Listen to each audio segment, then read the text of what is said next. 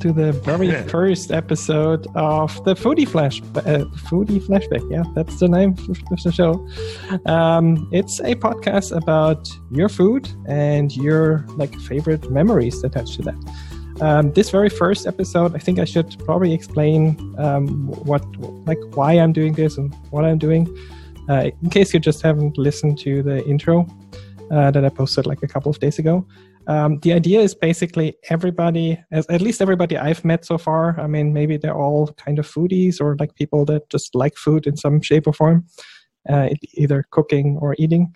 But everybody I've met so far has had a favorite food or a comfort food or something that they just have fond memories and stories about, whether it's, I don't know, your grandma's mac and cheese or their, I don't know, today I baked something that my grandma used to bake, and there were so many memories and feelings attached to that.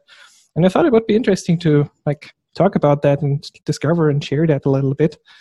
And so here we are. And I have with me the one, the only Doc Rock. Aloha. Hi. Yeah, we've done so many podcasts together. Yeah, it's almost too comfortable. I'm supposed to be nervous or trying to figure out what to do or say, but I talk to you all the time, so it's just weird. It's like I mean, we're doing this all the time. We're we should just record our normal talks. I mean, no, actually we do. That's called the Mac Show, right? I was gonna say, otherwise we might get sued for that. That's true. That's true. It's been a many year. I just realized the other day that we've been doing that Mac Show podcast for almost 10 years. Mm-hmm. Yeah, and I mean, it's crazy. We've been on podcast for, I think, somewhere close to 8. I think it was 2012, so it should be around 8 years. Man, that's nuts. Yeah, I just posted Macworld photos the other day, so long time ago. Oh my God.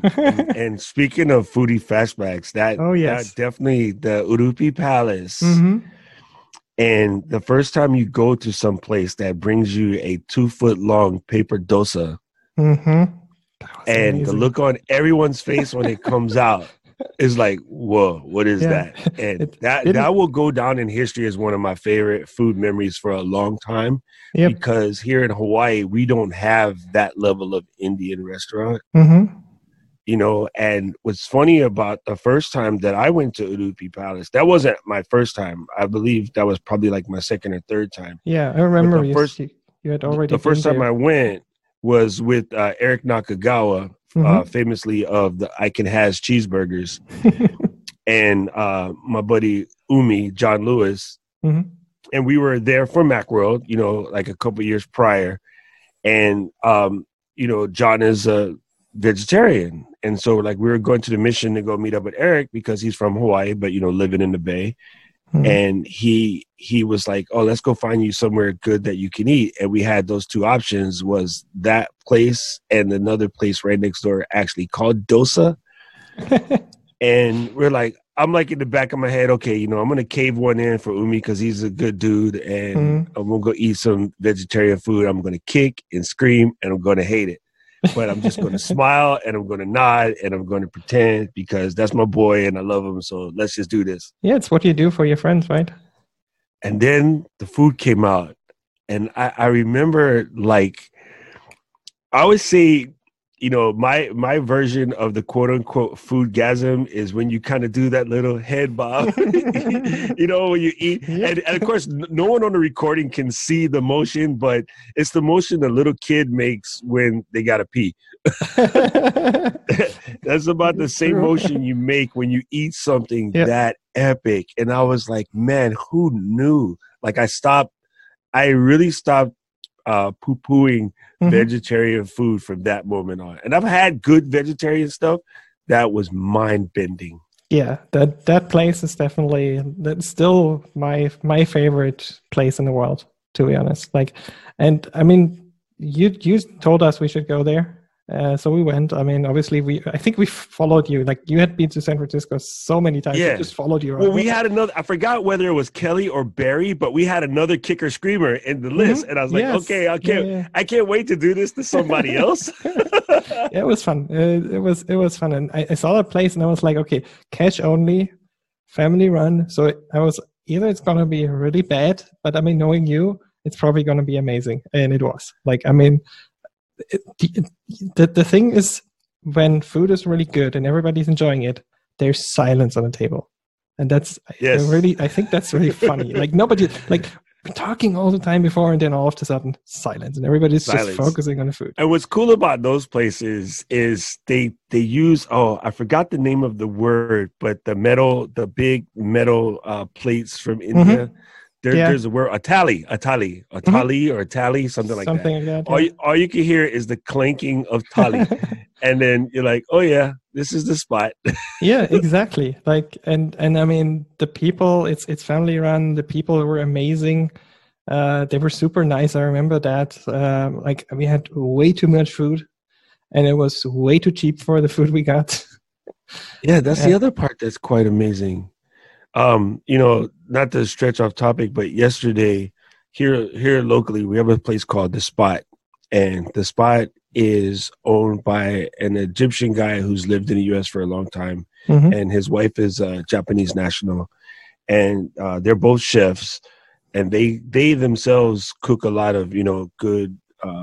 I hate the term Middle East, but that's just for lack of a better words, keep it simple for people's understanding. They cook a lot of Middle Eastern / Mediterranean food. And what's amazing is because of their skill of stretching otherwise inexpensive items, they were building plates for like 1,000 people to give to the needy, right now while we're on this lockdown. And so we went in just to get food, and I kind of forgot that was what they were doing. And so you walk in and you saw them lining up. But then it also reminds me that, during college, the reason why that place is so popular here is for $10, you get a plate that's so heavy you could eat it twice. Yeah, exactly. And it's very, very delicious. And it has to do with the level of spices and things. Yeah. And, the broth, there's a broth or like a soupy texture to just about everything. And I'm always amazed at how, with the exception of maybe England, where their national food is the curry, why it doesn't span the globe much further. Like, there's curries in places, but they're different. And I guess the big one is the minute that you learn after being a kid, the minute that you learn that curry is not one thing, it's a bunch of things, and it's something to do with slow cooking and spices and low price ingredients, family recipes. Yeah, exactly. It can have a sauce. It can be dry. Like, there's so many different variants of it. It's really interesting. It's something I've found, and I definitely want to explore in this podcast also, is that like the best food in the world is usually the peasant dishes, like the stuff where you didn't have much and you had to make something amazing out of it.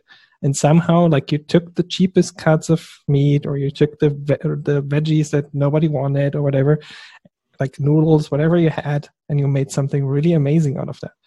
And is that where we stole the Frankfurter from you guys? Probably, yeah. I don't know. No, I'm dead serious. Like, I'm curious. Like, I know it's a quote unquote American thing, but it came from the German immigrants. Yeah, definitely. They were using the junk pork, right? Yeah. I mean, that's like you would usually. I mean, nowadays you don't as much. But back in the day, I mean, that's why there are so many different kinds of sausages in Germany, and most of them are the innards or like the cheaper cuts that like you couldn't do anything else with. A lot of fats as well. I like the way the Japanese call it because it sounds so classy. The offal. Oh yeah, we made this out of offal. Yeah, exactly. They call it harumon, but when they describe what harumon is, they say it's offal. And I'm like, that's exactly correct, but no one I know says that word. Okay, let me ask you a question, Mrs. Host. What is the typical, like, say, low budget German soul food, but it's so good anyway? That's a difficult question. I would say it's probably sausages and sauerkraut, which is also something that a lot of people actually know. But it's like, I mean, sauerkraut is something, it's like, it's a cabbage that's preserved. So Yes. that's a typical thing that you could eat in the winter. Like you could preserve it in the fall or It's like amazing late that summer. sauerkraut exists in every Yeah. culture under Yeah, various names, like it's kimchi. true. You know, Yeah, for it's the here in same Hawaii, idea. kimchi rules the world, Oh yes. and even in the majority of the Asian countries, because Hawaii is very Asian influenced, and so Hmm. the majority of the Asian countries they still use kimchi as their go-to pickled thing Yeah. dish. It, And there's lots of flavor, you know, and it's basically sauerkraut that's spicy. Yeah, exactly. I mean, it's really interesting. I mean, I actually prefer kimchi over sauerkraut. Sauerkraut has kind of like one taste, I want to say, like it's one flavor profile, and kimchi is so many different flavors, and like it's kind of like it's a spice. It's not really like it's not really just like a side dish or whatever. It's a spice in itself. I think it's heavily misunderstood by the appropriation methods that Mm-hmm. exist out there. Like there's a lot of people that are using kimchi in dishes because it's on vogue Mm-hmm. and not necessarily because they understand the kimchi. Yeah, I was lucky. I was kind of adopted by Korean families. So like I'm well that's pretty versed in the cool. kimchi game. Uh-huh. And the cool thing, I think, though, now with everyone's understanding of probiotics, that's the reason why it's kind of being Yes. appropriated is because, It's true. everybody wants to take the probiotics. Mhm. But considering how much those pills cost Yeah, and how cheap you can buy kimchi or sauerkraut or make it yourself. or make it yourself, Yeah. just learn how to make it yourself. My venture right now is going to be more pickles. I grew up on my grandma's pickles, and they Mhm. were such a good thing. And Mhm. then I became a store-bought pickler, and I Yeah. was like, that's weird to me. So when you're talking of, hey, like what's a food memory or something that you would think of, I remember my grandmother used to make all kind of pickle stuff, Mm-hmm. and we ate it because Yeah. it could last forever in those jars in the cupboard. Yeah, you're And now right. it's funny, those jars are craft. Yeah, You no, know? exactly. And now they're expensive. Like back in the day, they were cheap. Like you could get them everywhere, and they were like cheap, and everybody had like a million of them. And now they're Yeah. expensive. Like it's really funny. I distinctly remember her boiling the empty jars Mhm. in a big pot. And I was like, why is Granny cooking jars? I was a little kid, I'm like 6 or 7 years old. I'm like, why is she cooking jars? And she's like, oh, I'm sanitizing them. I'm like, Mhm. for Christmas? And she's like, get out of here. Get out of the kitchen. But the reason why, and I know you brought this up in the beginning, the reason why I'm a foodie is I was probably grandma's boy. Mm-hmm. And, amongst the cousins and the siblings and stuff, for whatever reason, I was hyper attached to my grandma. Mm-hmm. Probably because she cooks so good now that I think about it. But when you're a little kid, you don't know, Yeah. And then so even though she would always try to shoo me out the kitchen, I was right there by the apron strings. Mm-hmm. And then after she realized that she wasn't going to get rid of me, she started putting me on, like here, pull these ends off the beans or take the, that string on the back of the string beans, Yeah. pull this out, you Yeah. know. And then when I discovered, oh, this is cool, you can pull this out, and the science lover in me would freak out, And then I think I fell in love with cooking partially because of, again, being grandma's boy, and the other part would be I discovered the science in cooking. And to this day, I still cook from a science perspective. My food hero will always be Alton Brown because he was the first person that I know of that put science in cooking on the map for the general population. Yeah. How old were you when, like, your first memory as a kid, like in the kitchen, like pulling out those beans or like those strings? I want to say probably like 5 or 6 years old. Like my first memory of the kitchen is busting my head because I tried to get to the toaster to make a Pop-Tart and I couldn't reach. And so being the genius that I was, I opened the drawer and then I opened the oven door and I created steps so that I can climb onto the counter. And then right when I got to the top, I got my Pop-Tart in, I put the thing down and I was standing in the top drawer. And I don't think you could do that now, kids, because drawers are made out of fiberboard. You'll probably break your butt. But like back in the day, cabinets were made out of actual wood. Yeah. It's true. And so I remember I'm watching the heat in the toaster. I'm watching my Mhm. Pop-Tart go. And then I heard, hey, boy, get the, and a bunch of bad words out for that. And I went to go turn around. And for whatever reason, the drawer came out and I went flying. No. And then so in that drawer was like all the pot holders and the Mhm. coupons and, Yeah. like mail and all that stuff. So it went flying all over the kitchen. And I Yeah. ended up sprawled on the kitchen floor. And, back in the day, it wasn't like, oh, he's hurt. Let me take that. Back in the day, it was, I'm still going to kick your butt for doing what you weren't supposed to do. And I discovered the wooden spatula. Oh, okay. Yeah, That was it's my probably first memory of the kitchen. But for whatever reason, even with the spanking, I was Mhm. never coming out of that kitchen. Yeah, I mean, it's really funny. I mean, when you mentioned that, like, you learned cooking from your grandma, I've heard that a lot. Like, a lot of people don't learn too much from their parents and more from their grandparents for whatever reason. And it's not, I don't think it's an age thing because, I mean, yeah, even today, but I think yeah. of our age at the time, grandparents were daycare Mhm. more, maybe more back then than now, Mhm. because we sprawled out a lot more. In Hawaii, Yeah. it's very much so grandparents are daycare because we don't have the sprawl. We're a tight, Yeah. community. Exactly. And I think it's just because you happen to be there, when Mhm. you're a child. Sure, yeah. I mean, your parents were at work and your grandparents had time, so yeah, that makes sense. For me, it was Actually, more my like mom didn't really pick up cooking Mhm. because my grandmother. So Mhm. when it came time to cook, once I turned about 10, I Mhm. became the cook for the house. Mom Mhm. never really picked it up because she was the first, college girl and Yeah. working. And, Yeah. at that time, right after Vietnam, you had to have 2 jobs kind of Yeah. thing. Yeah. It was also the time of like the prepared meals, like microwaves came into play and stuff like that. So I have a feeling that has something to do with that. Oh, yes. I grew Yeah. up on TV dinners. Mm-hmm. And then I remember eating the we call green beans or someplace called wax beans. Mm-hmm. I remember eating like green beans or wax beans in the TV dinner. And I think I distinctly remember it's like, this don't taste like grandma's. Yeah, exactly. What the heck is this? Yeah. And then my mom was like, shut up, eat it, And the other Mhm. thing that's so thankful, I'm pretty sure has gone away. That's because I don't look for it. Maybe it does exist. Mm-hmm. Clarence Birdseye in the U.S. basically created the frozen brick of vegetable, Mm-hmm. I right? think you So can still get them.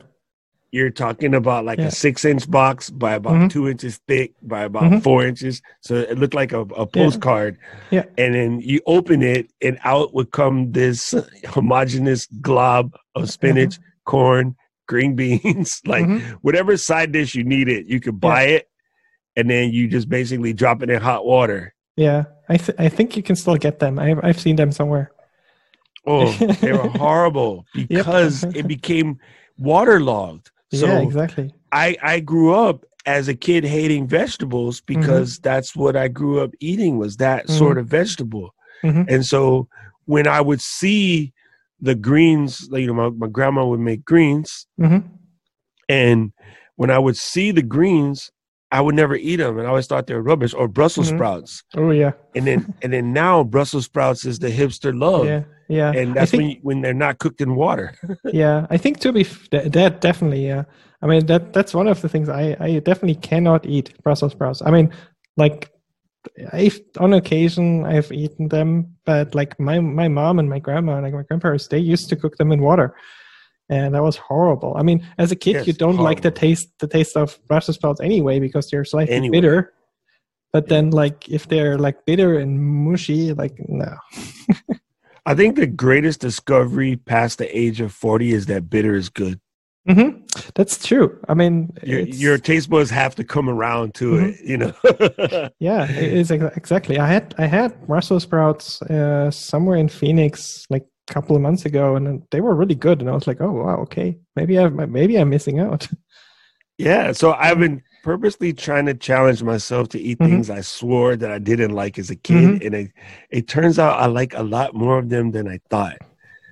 One thing that's trippy, okay, for instance, I wish that both my mom and my grandmother were alive to see my love for cabbage. Mm-hmm. because as a kid, I'd taken full on ass whoopings because I wouldn't eat cabbage Mm-hmm. because cabbage was nasty.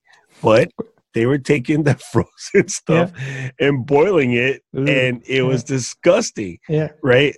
So here, shout out to my homie Chris Kajioka, a great chef. He makes a cabbage wheel. So imagine cutting like 1.5 inch thick slice of cabbage, almost like a steak, right?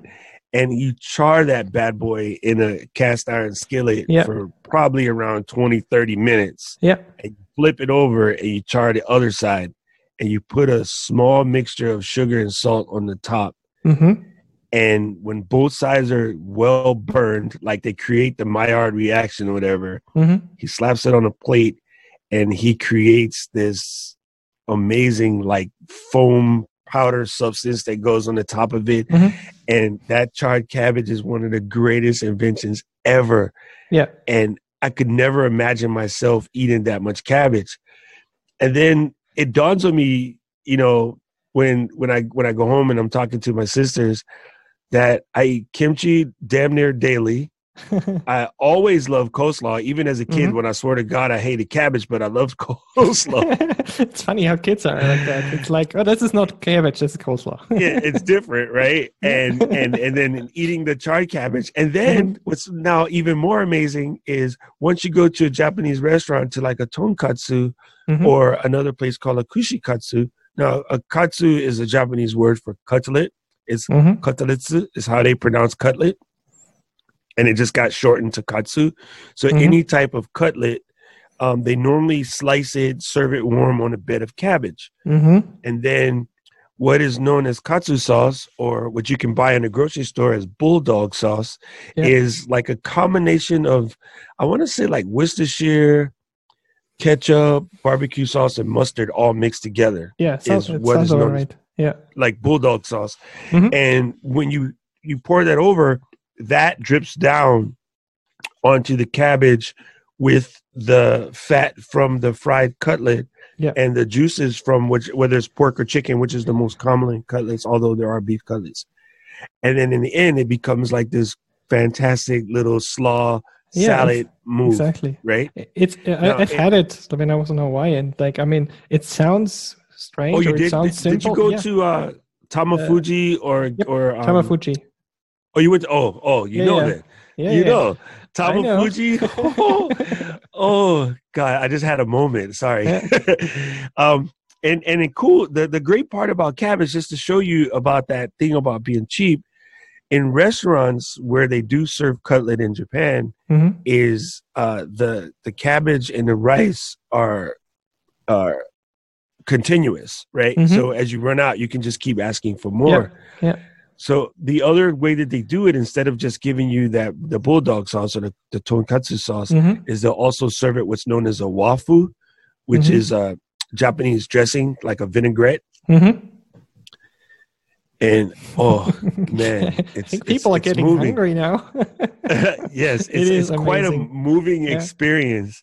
So I think to me that I wish everyone could have an opportunity to taste that, but I would just love for my mom and my grandmother to see how much cabbage I eat nowadays. They would be mind blown. Because there was fights, there was corporal punishment, there was running around trying not to get hit because I figured out, I learned that I was faster than them. There was hiding under the table. There was feeding into the dog, and then there's dog farts. Been there, done that. Yeah, all of the above. And like now it's one of my favorite foods. It's so crazy. I had the same thing with spinach, like the same thing. It usually came in a brick, and it didn't, like, once my mom had cooked it, didn't taste like much, other than it was a little bit bitter. So I was always like, I don't like spinach. And then I tried fresh spinach first, and like made it with like a pasta dish, I think. And I was like, wow, that's actually amazing. And then I tried it as a salad, like that was good. I was like, okay, maybe I'm missing out. And like now I'm a big fan of spinach. Like I'll throw it into anything. So it's the same thing. I didn't know that the frozen brick of vegetables came past the U.S. I didn't know Yeah, that it no, you existed can. other places. It's probably even the same company at this point. Like I think they're just a global player, and like you can buy that here in the store, and it's still the same horrible thing. It was for here. It was Bird's Eye and then Jolly Green Giant. But then what made it just absolutely special, our stores, our retail chains are your Kroger's and your Safeway, your Ralph's. Ralph's, Kroger, and Safeway is actually the same store across the U.S. and Albertsons. It's just named something different depending on where you live. Yeah. They always had their in-house brand that was even worse than the Bird's Eye or the Green Giant. But back in the day, I distinctly remember them being $4 for $1. So they were cheap. And then if they were on sale, they were like $6 for $1. Yeah, and I mean, as a crafty mom that like doesn't have too much of a budget, like you buy that. And then the Step Up, I don't know if you remember this, the Step Up is when it would come in a plastic bag and you could boil the whole thing in the plastic bag because it came with like a sauce. Oh, yeah. Yeah, like definitely. The broccoli with the cheese, it's not even cheese. I don't know what it is. It's some kind of like weird orange substance. Cheese-like substance. Cheese sauce. So it would be like broccoli and it would be a collaboration with Kraft. So it'd be Velveeta. Oh, and then you pull the little pouch out and you boil it. And then the other one was what's known as a Salisbury steak, which is basically a chuck steak, and it would be in this gravy, and you boil that whole thing in the bag. And so literally dinner time was Mom would get out the scissors and cut open these two bags and just brah. Yeah. And dinner. You know what? That is popular as well now. I mean, the whole sous vide technique and everything. Yeah. We didn't know that sous vide back then. We knew it as nasty crap in a plastic bag. But yes, that is exactly right. Yeah, stuff is coming back. Said that those bags you can still buy today. I mean, that is still around. Here's one you got to try. If they have the brand there, it's called Stouffer's here. I'm sure, these brands are all global, so they're probably I'll probably find it, a different name, which is funny because the Stouffer's is already German, so why would they change it? We had, was it chipped beef? And then so what it was like is thin sliced beef, and it comes in a cream sauce. And so why that was a favorite is because both my dad and my grandpa were military, and they had SOS in the service, right?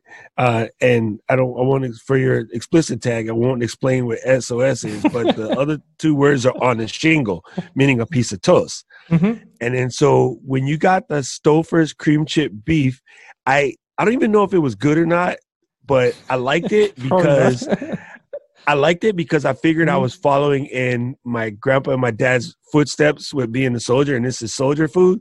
So I always wanted to eat that cream chip beef on toast. And then now that's converted into my love for sausage, biscuits, and gravy, which is basically the same thing, but slightly different, more with sausage instead.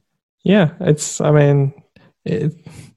funny, like how sometimes the bad stuff is what sticks with us. I mean, I have that with my kids right now, where like, I mean, mac and cheese, that's why I bring up mac and cheese a lot, because that's like one of the things we cook a lot.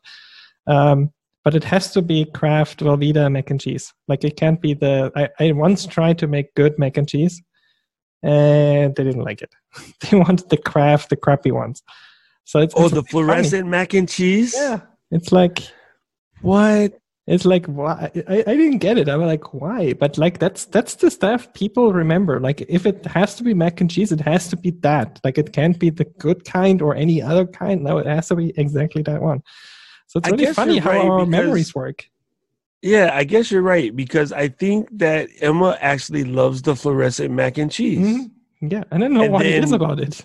At Thanksgiving, my girl Eddie, she makes real mac and cheese, and I've made real mac and cheese for Thanksgiving, and I don't think that goes over. Actually, I sent you my mac and cheese recipe way back when we first started being friends. That's true. And that mac and cheese recipe is legit. But yeah, I guess if you grew up on the blue box, yeah, it's super super funny, like how how our memories and our feelings get attached to that. And like, I mean, in case my kids, like not 20 years later or 30 years later, but in our case, it's like 20 years, 30 years yet later, we still crave and remember exactly that. Like I said, there might be better options, but we're like, no, it has to be exactly this brand, this crappy version that I got as a kid. Okay, I found it. In Germany, it's probably still Stauffer, but I'm going to say it in English. It's Stauffer, Stauffer, Stauffer, and Stover, because that's the correct pronunciations. In the U.S., we say Stouffer's, but it's how you say Stauffer. There you go. It sounds like Topher. It kind of is, yeah. Hey, Topher. I'm gonna start calling him Stauffer. He's gonna be like, "What?" So so it is the same Nestle brand even in Germany, and it's probably just pronounced right because I was like, the name itself is probably German in the first place or Swiss in the first place. Maybe, yeah, something like even that. Nestle, right? Nestle is Swiss. Nestle is French Swiss. Oh, there you go. Yeah, I think I grew up not too far from a Nestle factory, so. They have Nestle in Koblenz? No, there was like at the Swiss border, actually. Oh, yeah. So nice. I want to circle back to something that you mentioned at the beginning regarding your grandma. I want to talk a little bit about like pickling or like preserving. Did she grow her own stuff and like pickle it with you or preserve it with you? Most def. I was responsible for the tomatoes at the bottom because I was short, and at that time, her back's already hurting, because she's an old lady. Sure. And my grandma was a nurse, and then she was on her feet all the time, and then bending over, changing diapers and doing all of the nurse-ly type stuff. Yeah, right. And then as she became older, she became a private nurse for this sort of wealthy Jewish family, and they were super, super nice to her. So I didn't realize it, but all of a sudden, a lot of the like sort of Jewish German food became part of our diet. Because the lady would always, have my grandma making things for her that matched what, she sort of ran away from Germany. Yeah. Right. Yeah. That makes sense. And so one of the things I guess that, my grandmother was a farm girl in the first place. So yes, we definitely grew stuff in the back. And I remember I loved just pulling the tomato off the plant. And splashing a little salt on that bad boy and just eating it like an apple. I was a tomato apple kid. Me too. Absolutely. And then the other one I thought was weird was the little red. There's these little red plants, and like these are cool. They're so bright. This is great. Oh my god! Oh my god! And my grandmother, she basically fell out in the garden, and she was laughing so hard because she did it. I think she was trying to tell me not to do what I was fitting to do, but you're kids. Yep. So I was like, Granny, look, this one is so bright red. This is gonna be really good. It's a skinny tomato. Like. That you just brought back a very hilarious memory for me. Oh yeah, that is funny. Yeah, and I mean the stuff tasted great. I mean, I don't know whether it was because it was with your grandma or whether it was simply because she had grown it, like it was fresh compared to the stuff that you usually buy in the store. But like it tasted amazing. I mean, I remember like my grandma used to grow like tiny little like cherry tomatoes. And like every morning or whatever, I would go outside and just pick one or two, or just off the plant and just eat them, and they were amazing. And like that's something I still remember to this day, and I still compare every cherry tomato I buy and eat to that one that I like had there. It's funny, like I tend to not really fall in love with the conversations about our food mechanism and how bad it is and things like that, because me neither. Because it's difficult. Like I grew up poor, so I know what it means to eat the over homogenized, over processed food, because that was what we could afford at the time. That was still is to this day the cheap stuff. Right. To this day, the stuff that's bad for you. Yeah. But I was lucky enough to do the college stint in Japan, and then now when I go to Japan, and I remember of all of the myriad beautiful things of Japan, I remember the first trip where I was going with Karen together. Mhm. I was like, I can't wait for you to eat vegetables. And she probably looked at me like, what are you It's like, talking what? about? It's just vegetables.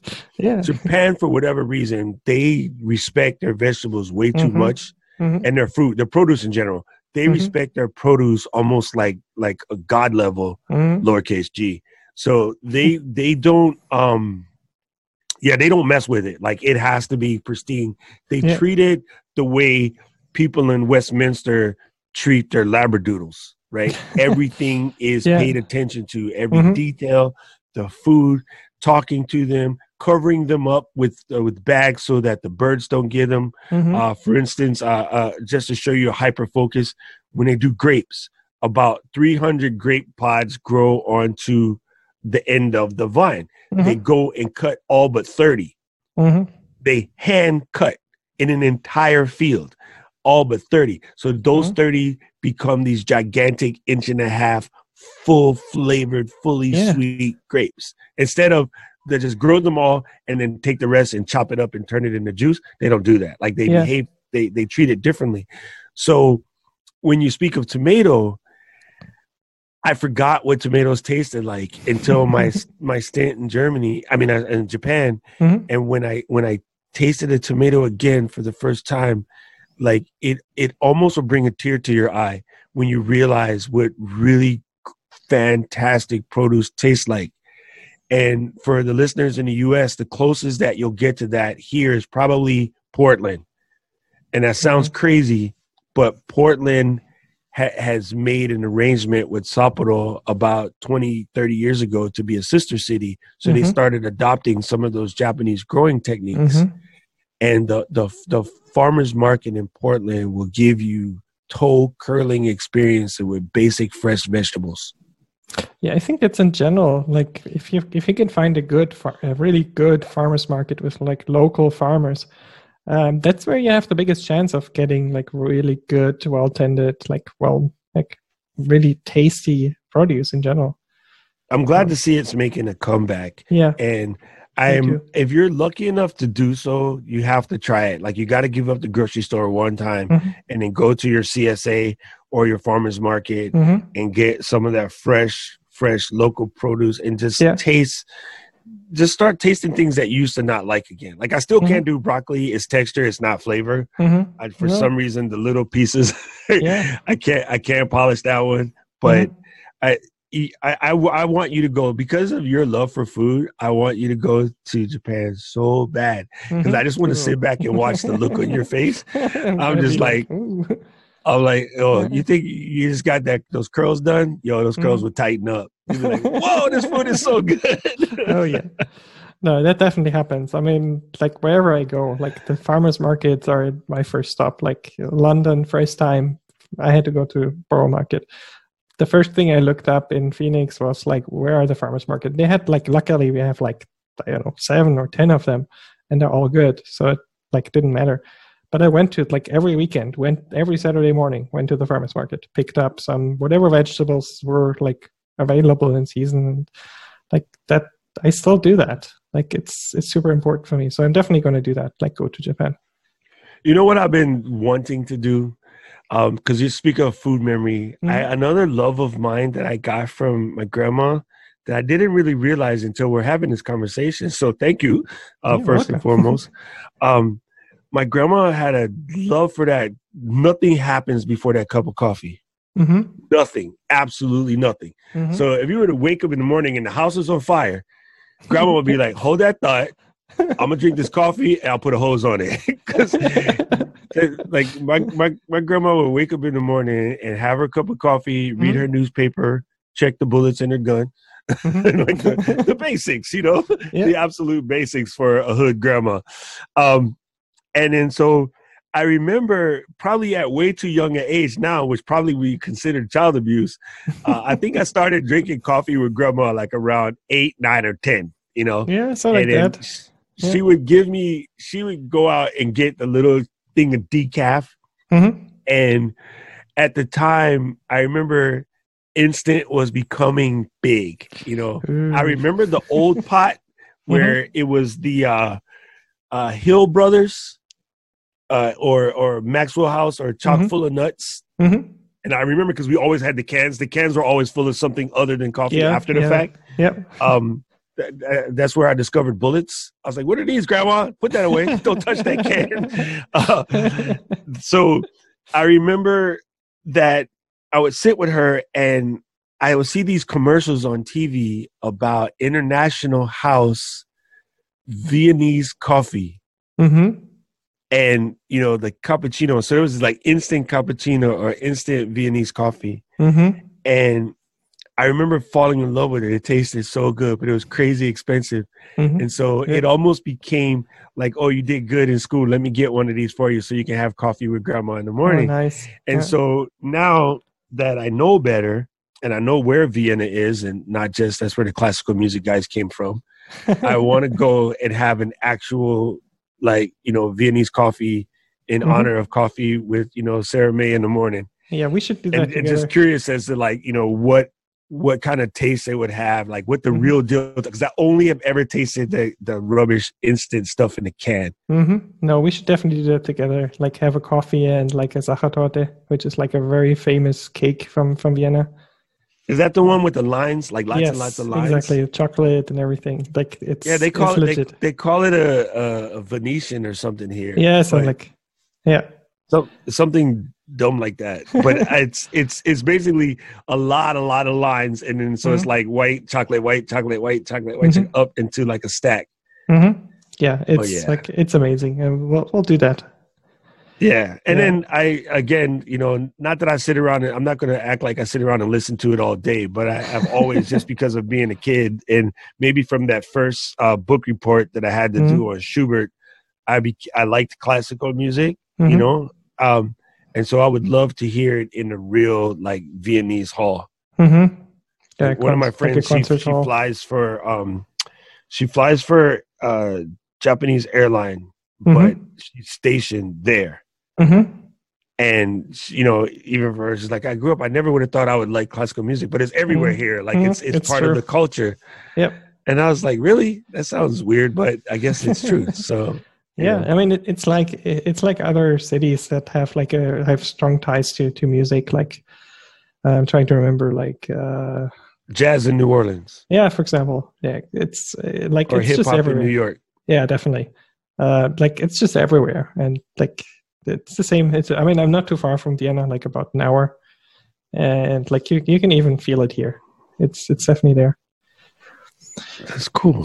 That's cool. Do you have like a recipe, like a favorite that you would like to share that I could put like on the podcast?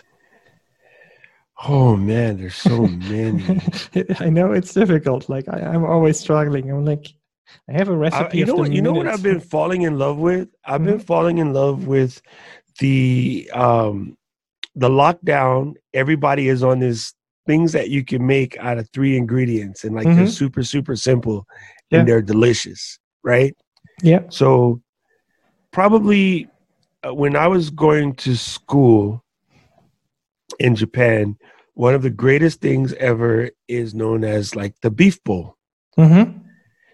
And you can make it with pork, you can make it with chicken, you can make it with any of the above. But it's basically a tare, which is a combination of soy sauce, mirin, which is like a sweetened sake. Sake is sugar and water. That's the sauce. It's basically equal parts of all of that. Yeah. And you create the sauce. And then you take a very thinly sliced beef and you get it going in a pot for just like a quick minute. Right when it starts to change color, to the pink has come out, you pour the tare in, and because of the sugars and that in there, it gets a little thick. And then you drop some onions in that, and you basically pick that up and drop it on a bowl of hot rice. In Japan, because of their eggs are so amazing, they'll crack a raw egg on the top. You know, a lot of countries, like, we're against raw eggs because they're so heavily commercialized that you can't. It's probably not safe to eat raw eggs. Luckily, we have a Japanese egg farm here, so ours are pretty epic. Yeah. But what's amazing about this is if you go to one of the chains like Yotsunoya or Matsuya or Sukiya, those are the 3, you can get that bowl as probably about 900 grams, and it's the topping, the beef, pork, or chicken. Mm-hmm. It's a couple pieces of ginger, green onions, and rice, and Mm-hmm. you're talking like $4 or $5 for that bowl. Mm-hmm. So as a college kid, and it's 24 hours a day, right? Yeah, They're open. that's perfect. You see nothing in there but transient workers on the hustle, Mm-hmm. dudes that just came. If you're early in the morning, dudes that just came from drinking and got to sober up before work, Mm-hmm. Mm-hmm. and college students. Yep. And to show you how efficient these places are, you roll in, you drop, say 500 N coin, which is like a big quarter. You Mm-hmm. drop it in the machine, a little ticket comes out. Mm-hmm. By the time you take off your jacket and put your umbrella away and sit down, somebody comes running out of the back with your bowl. And then they serve it with a miso soup Mm-hmm. and a hot tea or Nice. cold tea if you want it. Yeah, that's perfect. And it in is the morning. hands down one of the greatest things you will ever eat. Mhm. And it's so inexpensive and it's so cheap and it's so delicious. And anyone can make it. Yeah. And so I can put together the ingredients for you and send it to you. Oh, absolutely. Or you can just look up standard like Japanese beef bowl. That's Mhm. called the gyudon. The actual name is gyudon, Gyudon. Gyu meaning beef, don meaning bowl. I think I've seen that somewhere. Well, because I sent you the recipe for oyakudon, Mhm. right? The oyakudon is chicken Yep. and egg bowl, Yep, right? The I've done oya that. is parents and the Mhm. ku is child, right? So parent, child, bowl, oyakudon. It's really, really creepy, Japan. Hello. Really creepy, but but- really good. It's really good. That is like the serious soul food that warms the body Mhm. on a cold day. It warms the body. It Mhm. will shake your soul. It's so delicious. Yeah. And again, so easy to make, right? The tare is there, the same basically recipe, Mhm. and you slightly let the onions go in it until they become soft. You Mhm. on a low Yep. Yep. low roiling. Okay, English. Low rolling boil. There we go. That's so hard to say. Until once the onions get a little soft and transparent, you drop in some chicken Mhm. thigh until they're done. And at the very end, you just pour beaten egg over the top for just a split second until Mhm. it starts to solidify. And you're done. And you just put that on rice. It's and then so amazing. Oh. A little tear comes out your eye when you're eating it. It's so good. Yeah, that sounds amazing. I'll definitely I'll put a link in the show notes. That will Because be you made that video for YouTube. I think you made it, and I remember I was watching. made it, yeah. I couldn't understand a word you were saying except for when you would say "Doc Rock." But I do remember you making that video on Mhm. YouTube, so you I can did. link your old video to this post. Yeah, I'll do that too. But I'll also do the what was it called now? Gyudon. Gyudon. Yeah, I'll Yes, definitely link that. Gyu. Uh, It's almost exactly the same. Mhm. You're just kind of substituting beef or pork for Mhm. that. And then if you can't get thinly sliced, you could do it with the ground meat. mhm.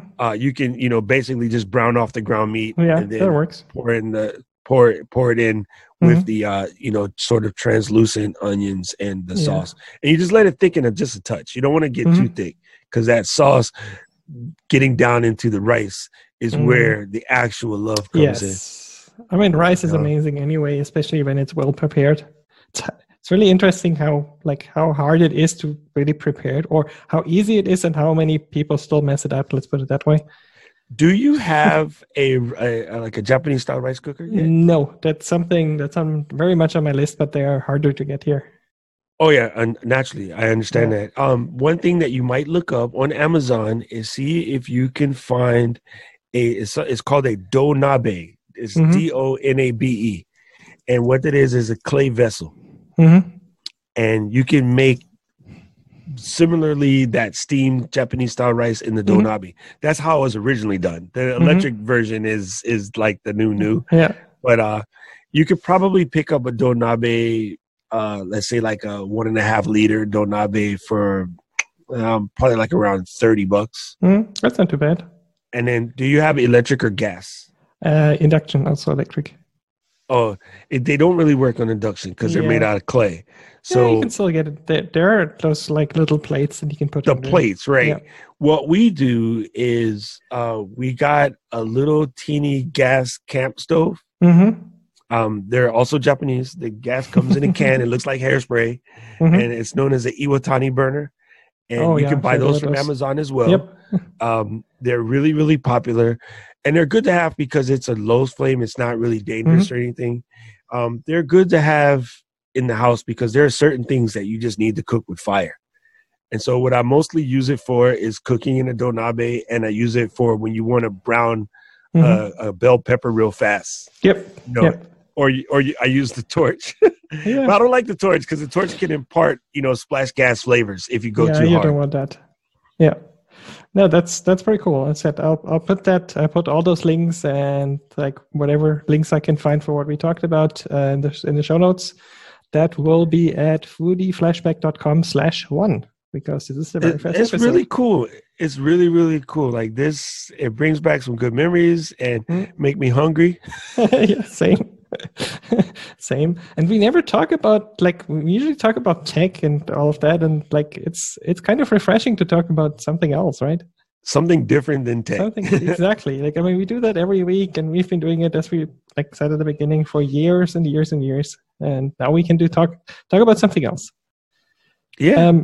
I think I don't know. Do you have anything else you want to share? I just say it's a really good idea, and I can't wait to listen to hear sort of what the going foods are around the world. If people out there listening need any inspiration, Ugly Delicious is an amazing show and the exploration of food. I've always recently, I don't want to say always, I guess recently since Alton Brown became very interested in food anthropology. Yeah, me too.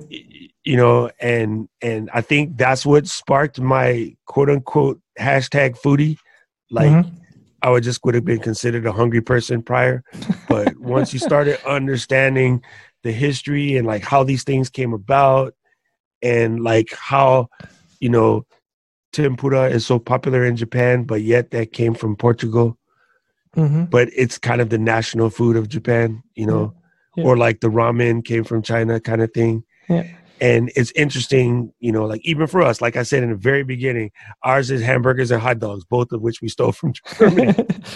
I mean, everybody's kind of stole from everyone to some extent. I mean, potatoes, like I always say Germany is, for example, meat and potatoes. Potatoes aren't indigenous in Germany. Like they came from South America.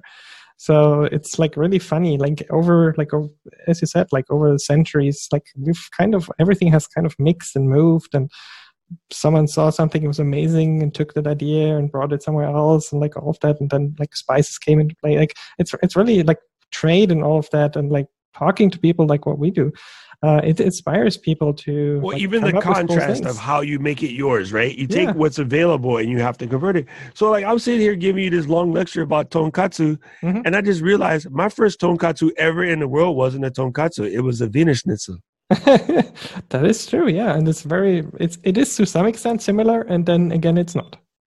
Yeah, it's different. Like, when I was stationed in Stuttgart, or if I don't know if I say that correctly. Yeah, you do. Yeah, when I was in Stuttgart and I had my first Wiener Schnitzel, or the other one is pepper schnitzel or ram schnitzel. Yep, Jäger Schnitzel.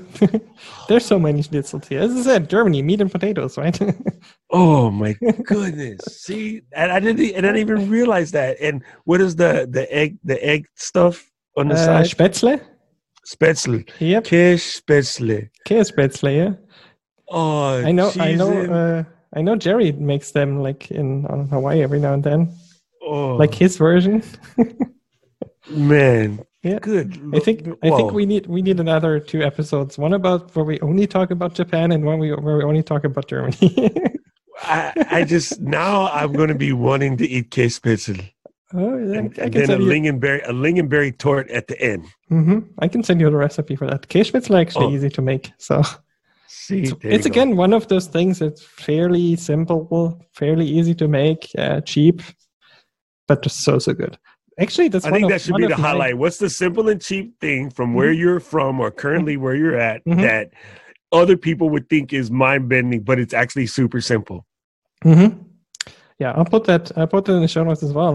We'll put that out on Twitter and like ask people. I want to know that. Like, I'm super interested in stuff like that. Like the cheap and simple and so good stuff in the world. And everybody has one. On the ending note, you want to know still to this day what my favorite food in the world is? And you're probably going to laugh. It's a 50-50 split between grilled cheese and peanut butter and jelly sandwich. Mm-hmm. I totally get that. For me, it would be a PB&J. It's so weird, right? Yeah. Like I travel all around the world to eat these fantastic foods, and if you gave me like a split decision on any given day, fresh bread PB&J, crunchy, on, and then recently discovered butter it and slightly fry it. Yeah, exactly. Game over. Game over. Yeah, it's crazy. Like. It's like, I mean, I discovered PB&J maybe 10 years ago, and it's still one of my favorite things.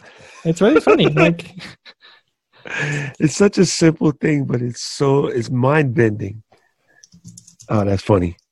Cool. Like, I really appreciate this. It's a great idea. I can't wait to see what other people have to say. Me too. And then I'm probably going to gain a lot of recipes out of this. If it's only recipes, it's good. Yeah, thank you for being here. Thank you for doing this. Like, I was kind of trying to figure out like who I could invite first, like to get like an easy start and like someone interesting to talk to. And I was like, okay, let's ask Doc. Like, you got to have one. You got to call up Chuck. Oh yeah, I'm gonna do that. Chuck in Portland. Like when I went to go visit, he took me to the best places. Oh. Like Karen and I would just go to places, and at first like, should we go here or should we go here? And Chuck was like, oh, you should go here because this is better. And then we would go, and we're like, man, Chuck took us to the greatest places, and probably one of the best meals I've had in the last 5 years was at a place called Agnes Bistro, and it's a French bistro. And I am not like a fan of just a pure like Julia Child's French cuisine. Yeah, Dîme de France. Not my thing. Like, wasn't about that life. And then I went to Agnes Bistro, and I ate the simplest one, which is going to make me forget what it is right now. But it's basically the bean platter. It's slow pork shank cooked in beans, white beans. I completely forget what it is called. It's a very common dish, and I was like moved to tears. It was so good, and I was like, "What in the?" I just gave in, and I ate some Francophile food, which I would have totally poo-pooed any given day. Yeah, and it was moving. So Chuck, and Chuck will have good things to eat because he eats. Yeah, I mean that's the thing. Like, we all eat. I mean, there are definitely people that care less about food, and for whom food is only like sustenance. Basically, they don't care for the most part. But like, everybody eats, like, and most, I would say everyone, or at least most people, will have like a favorite food or favorite story or something, because it's so visceral. Like, it's something that we like. There's so many feelings attached to it. Like, it's if you have this like really amazing food, like it makes you happy, and that feeling you remember forever and ever. And I think that's why that's why we love food. Like, there's a reason why we're so obsessed, honestly, with food sometimes. It becomes emotional. Yeah, exactly. It's exactly it. All right. Thank you for being here. Maybe you can tell everyone where they can find you.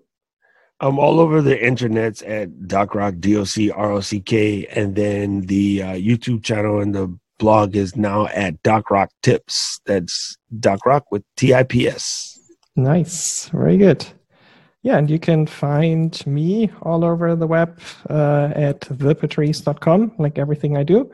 And you can find this podcast on Twitter at FoodieFlashback and FoodieFlashback.com.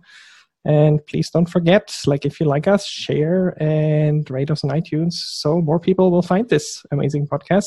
And if you're interested, you want to, like, you have a story to tell, you want to talk to me, you want to share something, then like reach out to me either on Twitter or like there's a form on the website if you want to, like, if you feel like better doing that.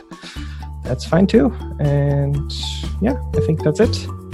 Thanks for listening, and we'll talk to each other next time. Aloha.